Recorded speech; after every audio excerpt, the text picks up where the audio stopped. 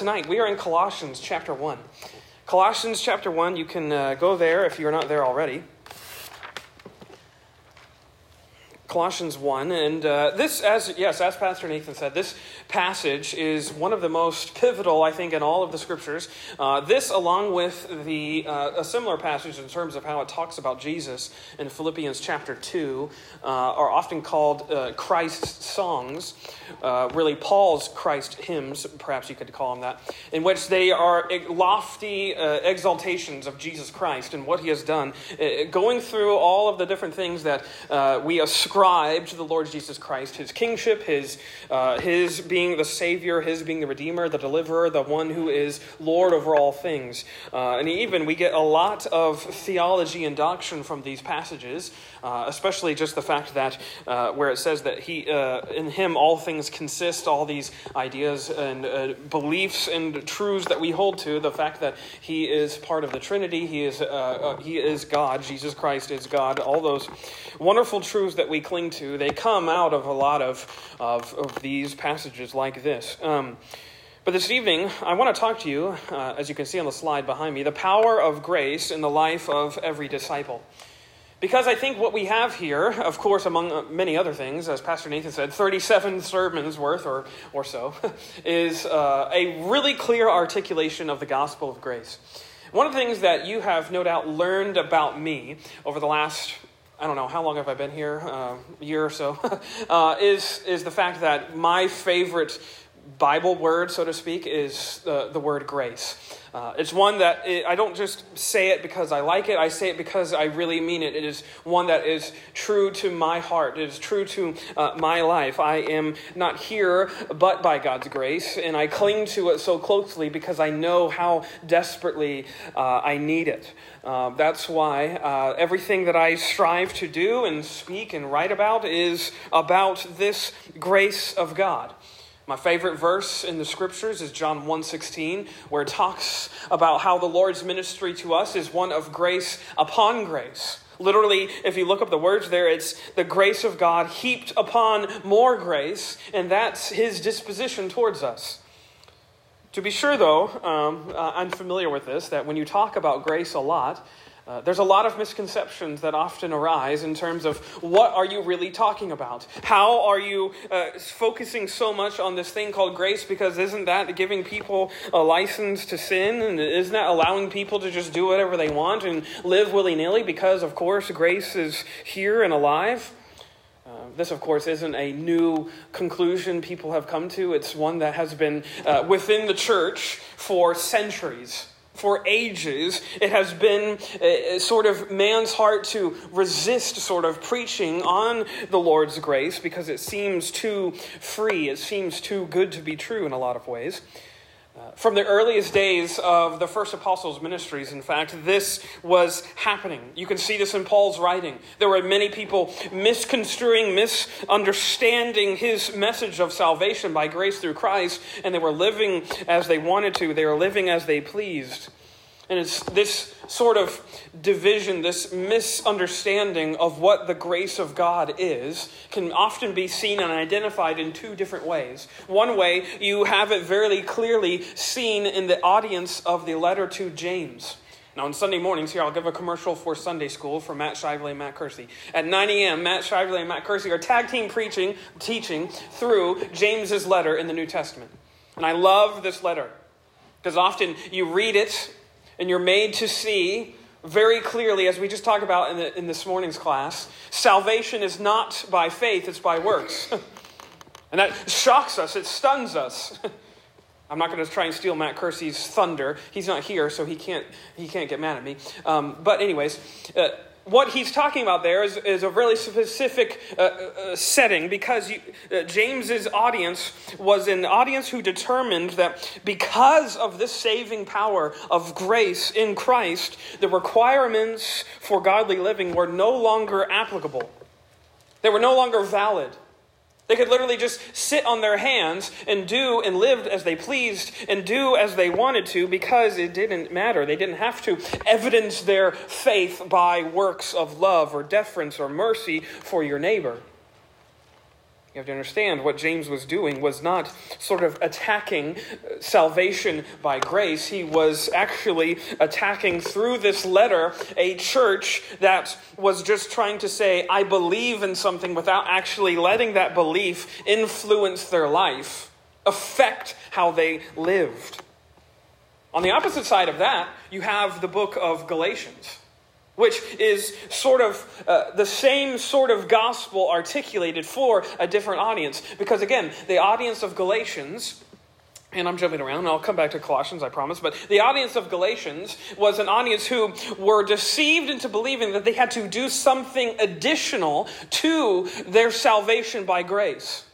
Namely, circumcision, which is sort of a stand-in sort of metaphor that they had to add to their faith the law.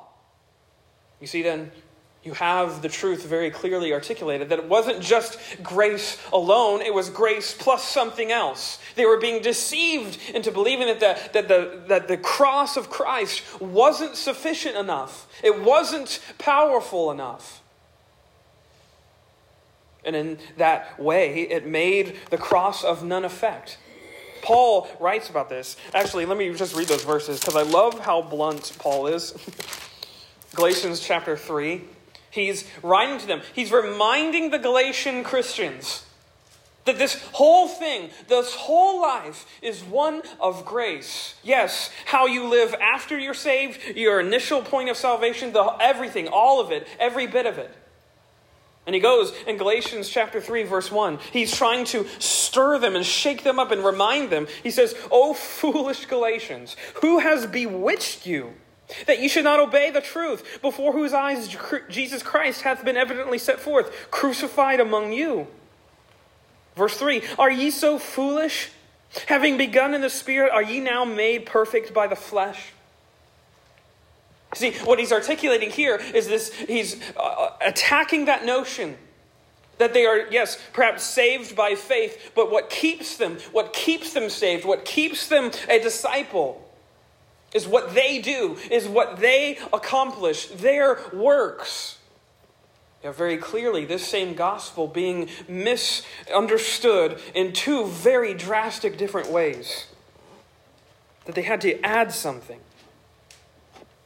That they had to do something to make this faith genuine or real. And I think these are often the two extremes that often materialize when you preach this sort of message. You have faith that doesn't want to do anything versus a faith that tries to do too much. And often I think the human heart is actually a little bit more given to the faith that wants to do too much. We want to be responsible and in control and in the sort of captain seat of our own faith. That's what we desire. That's the human nature in us. But often, if you misconceive grace in these two sorts of ways, you're going to vacillate between these two extremes. Faith that doesn't want to do anything, or faith that tries to do too much. And I think that that's where we often are. Even if we don't want to admit it. We often live like the Galatians, who are fearful of what grace might do if we just unleash it. And so we have to put caveats on it and qualifiers on it. And we have to make sure it stays under the law. As Paul elsewhere says, that the law is now no longer a schoolmaster. It doesn't lord over us. So really, what I aim to do tonight is just kind of briefly show you what the grace of God has the power to do. To remind you of it. A power that I would say is far greater than you could ever hope or imagine. It's one that I think we don't often just let ourselves sit in. Amazing grace, how sweet the sound. We sing those words without even letting them sink into our souls and seep into our minds and our hearts and letting them really let us sit and know what that means. Amazing grace. Is that a sweet sound to your ears? Well, I want to remind you of that tonight in 3 short lessons tonight, in some of the later verses in Colossians chapter 1, Colossians 1, look at verse 20 again. Here is our first lesson. Grace's power in redemption. The power of grace in redemption. Look at verse 20. And having made peace through the blood of his cross, by him to reconcile all things unto himself. By him I say, whether they be things in earth or things in heaven. And you, that were sometime alienated and enemies in your mind by wicked works, yet now hath he reconciled in the body of his flesh through death. Here, we have to begin where Paul always begins. If you go through all of Paul's letters, you will notice that he always starts at this point. He starts in all of the wretchedness and badness of the people that he was addressing. In every single letter, regardless if he's addressing someone that he is familiar with or addressing a church, or regardless, he always starts out by addressing their awful sin. Notice he says in verse 21, you that were sometime alienated and enemies. And remember, Paul is addressing a church. How would you like it if every single time you were given a letter, you were reminded of what you were in your former life? It would stir you, it would shake you. And here Paul is doing the same sort of thing, getting their attention by reminding them of what they have been saved from. You were alienated, you were enemies. They were in love, as it says there, enemies in your mind by wicked works. They were literally in love with wickedness. It was defining their lives. They were shut out from fellowship, from relationship with God. Hateful of everything that pertained to God. This is what you were, Paul reminds them. This is who you were before Jesus. This portrait of this church before Christ came into their lives is not a pretty sight. Sin never is. And I think the point is here really well made. Do not downplay this part. Don't downplay that from which you were saved from, because to the degree that you downplay your sin is the same degree that you will devalue the grace of God in your life. If you think that your sin is not so bad, then the grace of God will not mean as much to you. I wasn't saved from an addiction. I grew up in church. I can relate to this. As I said a couple Sundays ago, I'm a third-generation pastor. My grandfather was a pastor. My dad's a pastor. I'm a pastor. I've always been in church. It's defined my life. I didn't get saved, though, until I was 16. Why? Because I didn't really think I was a sinner. I preached sermons before I was saved. That's how good I was at articulating the scriptures. I didn't need this. Of course I'm a Christian. Of course I'm saved. Until you understand that this description that Paul gives of this church is you, the grace of God will not be meaningful to you. He says that you were alienated, you were enemies. Put yourself in this verse. And you, Pastor Brad, you, Pastor Nathan, you, Natalie, were sometime alienated. You were enemies in your mind by wicked works. Yet now he has reconciled you. This is a description of us. It's a reminder of the great lengths that grace went to bring us out of the pits of darkness and despair and sin. It's a description of everyone who has ever lived. He's reminding this church right off the bat that if left to themselves, God should have had nothing to do with them. You have to realize that. We don't deserve any of this. We don't deserve any of the blessings that we enjoy on a daily basis. This is all by grace. By rights, God should have had nothing to do with this world. Because of sin, he could have been completely just and just letting it spin and burn into oblivion because they had rebelled against him, rejected their creator. We had rejected it and alienated ourselves, despising the goodness that he had given to us in his sovereignty. And yet, despite all of that, against us, God did not cast us off. He didn't let our world just spin off its axis and go into oblivion. Actually, even more remarkably, he chose in grace to become part of this world. He chose to enter into this rebellious realm in order to redeem it. That's the power of grace. That redeems, that reaches into the place where aliens and enemies are and chooses to save them and chooses to restore all things. Notice verse 15, Colossians 1, where it says, "Who is the image of the invisible God, the firstborn of every creature? For by him were all things created that are in heaven and that are in earth, visible and invisible. Whether they be thrones or dominions or principalities or powers, all things were created by him and for him. And he is before all things, and by him all things consist. And he is the head of the church, of the body, the church, who is the beginning, the firstborn from the dead, that in all things he might have the preeminence. For it pleased the Father that in him should all fullness dwell, and having made peace through the blood of his cross, by him to reconcile all things unto himself. By him I say, whether they be things in earth or things in heaven." This is the ministry of Jesus to us. A ministry that we didn't deserve. It's a ministry that God took up the initiative all in himself. The God who spoke and created all things becomes a part of his creation in order that he might die for all things and therefore redeem and restore all things. This is the grace of God in redemption.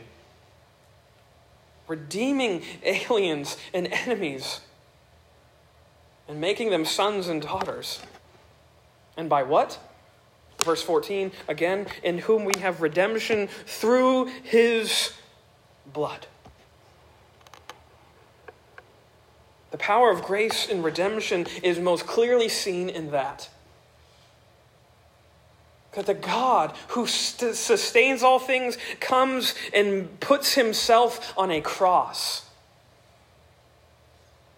Puts himself on a tree that he spoke into existence to die for humanity. And now we are his family. Look at verse 13 and 14 of chapter 2. Colossians 2:13, "And you being dead in your sins and the uncircumcision of your flesh, hath he quickened together with him, having forgiven you all trespasses, blotting out the handwriting of ordinances that was against us, which was contrary to us, and took it out of the way, nailing it to his cross." This is what he's done. All that was against you, all that was sort of nailing you to an eternity in hell, he nailed to the cross, and he blotted it out by his blood that was shed for you. This is the redemptive mission and plan of God. And it's fueled and it's ran on his grace, which saves enemies, those who were against him, those who were spitting on him. I always think of that image. The image of Jesus hanging on the tree with nails through his palms and through his feet as blood is streaming down. And those who are going by him are spitting on him. And what does he say? "Father, forgive them, for they know not what they do." As we are representatives, we're essentially crucifying their Savior. What is he thinking about? He's thinking about forgiveness. That's the type of God that we have, who is adamantly, his mission is adamant about redemption, restoring all things, reconciling all, as he says here, all things to himself. And notice that this power of grace is more immeasurable than you can imagine. Go back to verse 20. It says, "And having made peace through the blood of his cross, by him to reconcile all things unto himself. By him I say, whether they be things in earth or things in heaven." Notice, he's saying all things. Not just your life. It's all things. Not just the sins that you can think of. There is actually no sin that you or I could imagine that is more powerful than this blood of redemption. He reconciles all things to himself. This is the grace of God and the power to redeem you, to bring you out of rebellion and into redemption, which leads me to my second point.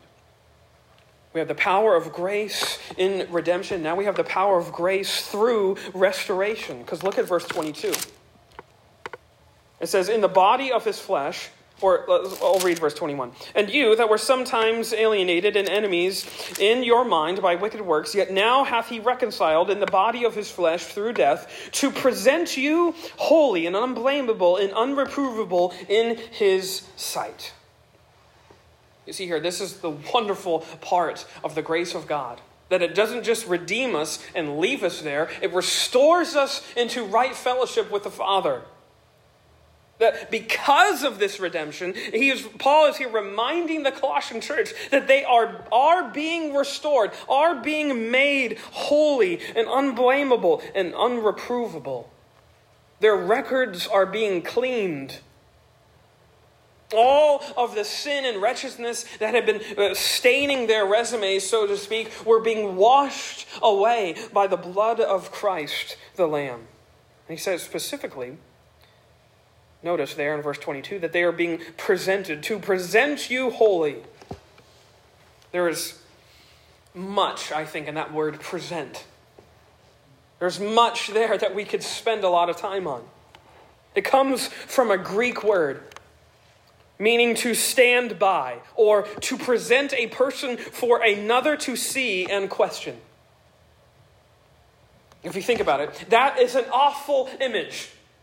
Jesus presenting us to the Father for him to see and question us. Question whether we are holy or unreprovable or blameless. Think about your life. Is that an event that you would want to be a part of? By yourself, would you want to be presented to the God and the Creator of all things to question and check whether you had holiness or blamelessness or faultlessness? I can very well tell you, I don't want any part of that. I would be resisting going into that courtroom. I don't want to be presented to the Father because I know what the verdict would be. I would be guilty. So you have this incredible picture, though, that Jesus, the one who is presenting us, is the one who is standing by us. We are being examined by the Father. And guess what? By grace, we are found holy and blameless. Why? Because Jesus is the one who is standing with us, standing by us. So his examination of holiness becomes ours. This is how we are restored. I think of the Colossians chapter 3, verse 3. Where it says, "For ye are dead, and your life is hid with Christ in God. When Christ, who is our life, shall appear, then shall ye also appear with him in glory." This is what's happening. When we are presented by Jesus to the Father, he hides us in his shadow. Therefore, when we are seen, Jesus is seen. He becomes what we are restored by, how we are restored. By Christ and with Christ. That's where our holiness comes from. Not by what we, aliens and enemies of God, can do, but because Jesus is standing there with us. Standing there by us. Standing there over us. Which again goes back to inform a lot of those misconceptions about the grace of God that we have in our lives. It informs, to use big theological words, our justification and our sanctification. So in justification is that act whereby we are declared righteous before God. As a judge who hammers a gavel and declares a verdict over someone that's in that courtroom, you can imagine that this justification that we have in Jesus is the gavel being declared on our life, and it's not what we would expect, because by grace it is righteous. Why is that so? Because we are presented by Christ. We are brought before the judge by the Savior. And we are seen as righteous because of who we are being presented by and with. It's because of the one who is bringing us there into that room. So in justification, this is a once done declaration of holiness. The record is there. As he says in Colossians 2, the record was blotted out. Your inconsolable, sinful record was blotted out by the handwriting on the cross. And in its stead was Jesus' holy, blameless record. Put there for you. That's justification. You're secure in that. You can be free and joyful in that. But it not only just informs that, it informs your sanctification. The process by which we are made holy. The process by which we are conformed into the image of Christ himself. Because, as it says elsewhere, look at verse 22 again. In the body of his flesh through death, to present you holy and unblameable and unreprovable in his sight. Look over in chapter 3, verse 10, and it's where it says, and have put on the new man, which is renewed in knowledge after the image of him that created him. This is the ministry of the Holy Spirit. The ministry of the Spirit is to point us always and ever back to the blamelessness and the holiness of Christ himself. This is the sum and substance of the Spirit's ministry to us. He points us to Jesus to make us like Jesus.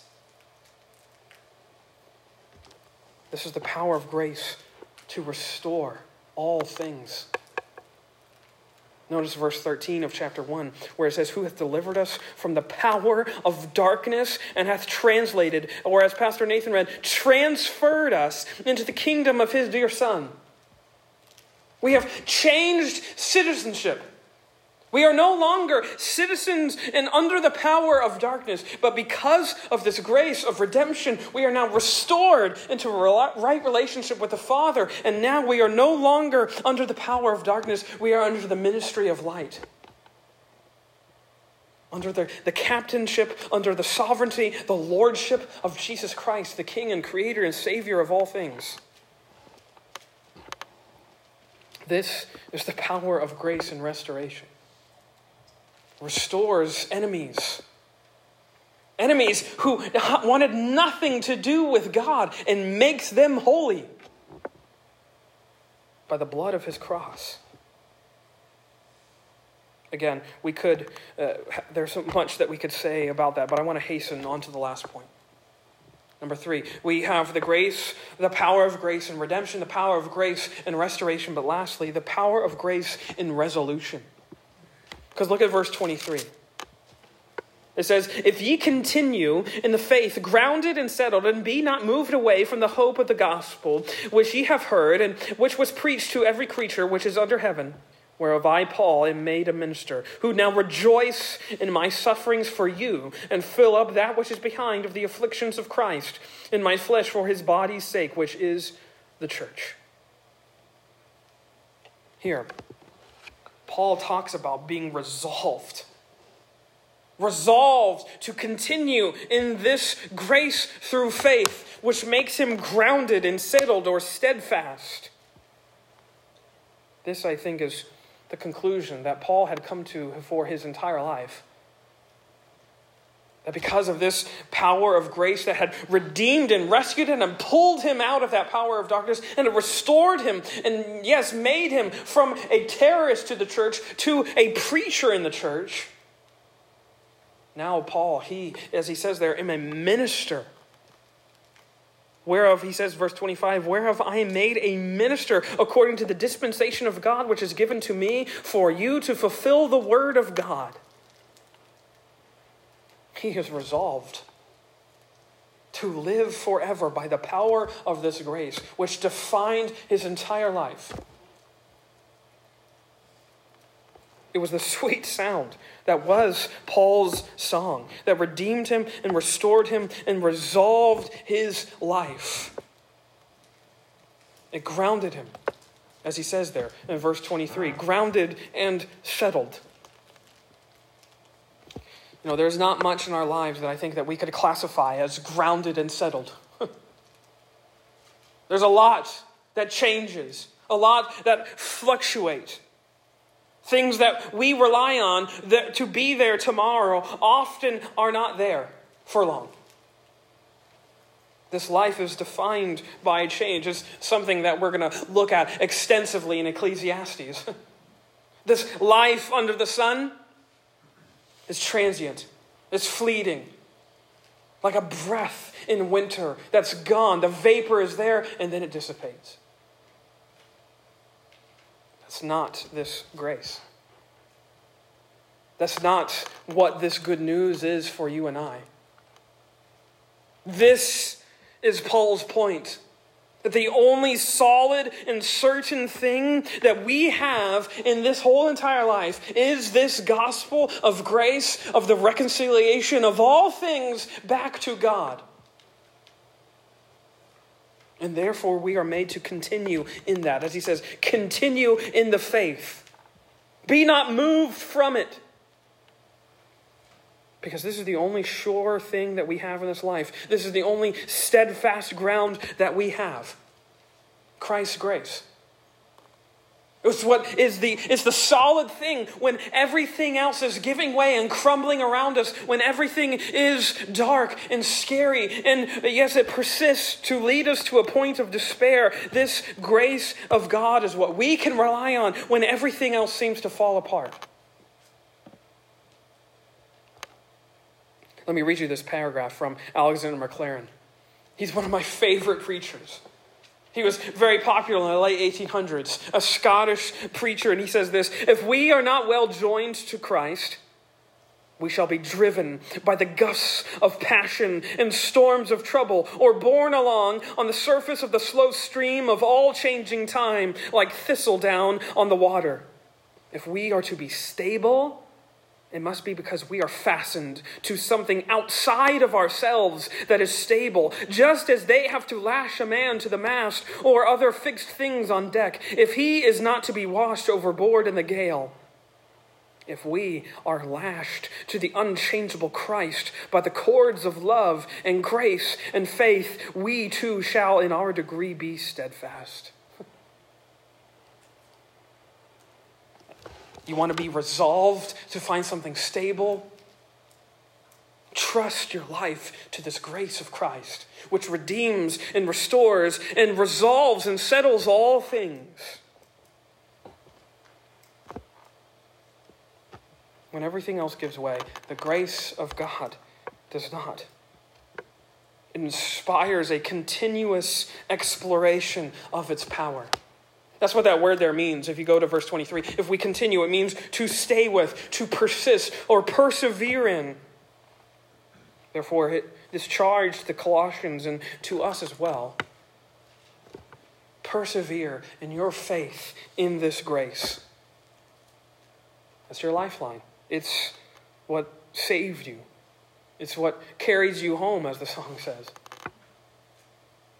The life of the Christian, the life of every disciple, is a life of grace all the way down. This wasn't in my notes, but I was just reminded of it. We often think of the Christian life. There's a prevailing picture of it Perhaps in your minds, or you've been familiar with this picture of the life of the Christian being one of like a mountain climb. Imagine a big mountain surrounded by this fence.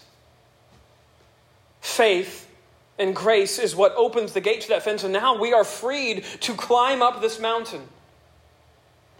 Again, that's a sort of a false view of what this gospel is. Because that would require all of the efforts of the climb to be on your shoulders and on your exertion and your abilities. I actually like to use a different picture. A totally different picture to imagine the Christian life. It's not a mountain climb, it's a cave dive.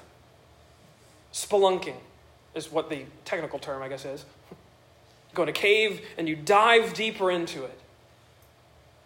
So when you're talking about the grace of God, you can talk about it forever. Because there's a million and a multitude of undiscovered caverns of grace in which the God of all grace can cover us and restore us and rescue us and redeem us. And forever, for all eternity, we will be exploring this wonderful grace of God, which rescues aliens and enemies and makes them sons and daughters, regardless of what their lives look like. This grace is powerful enough to save and redeem and cleanse. That's why in every way, the life of a disciple is a life of grace from beginning to end. All the way down. Let us pray.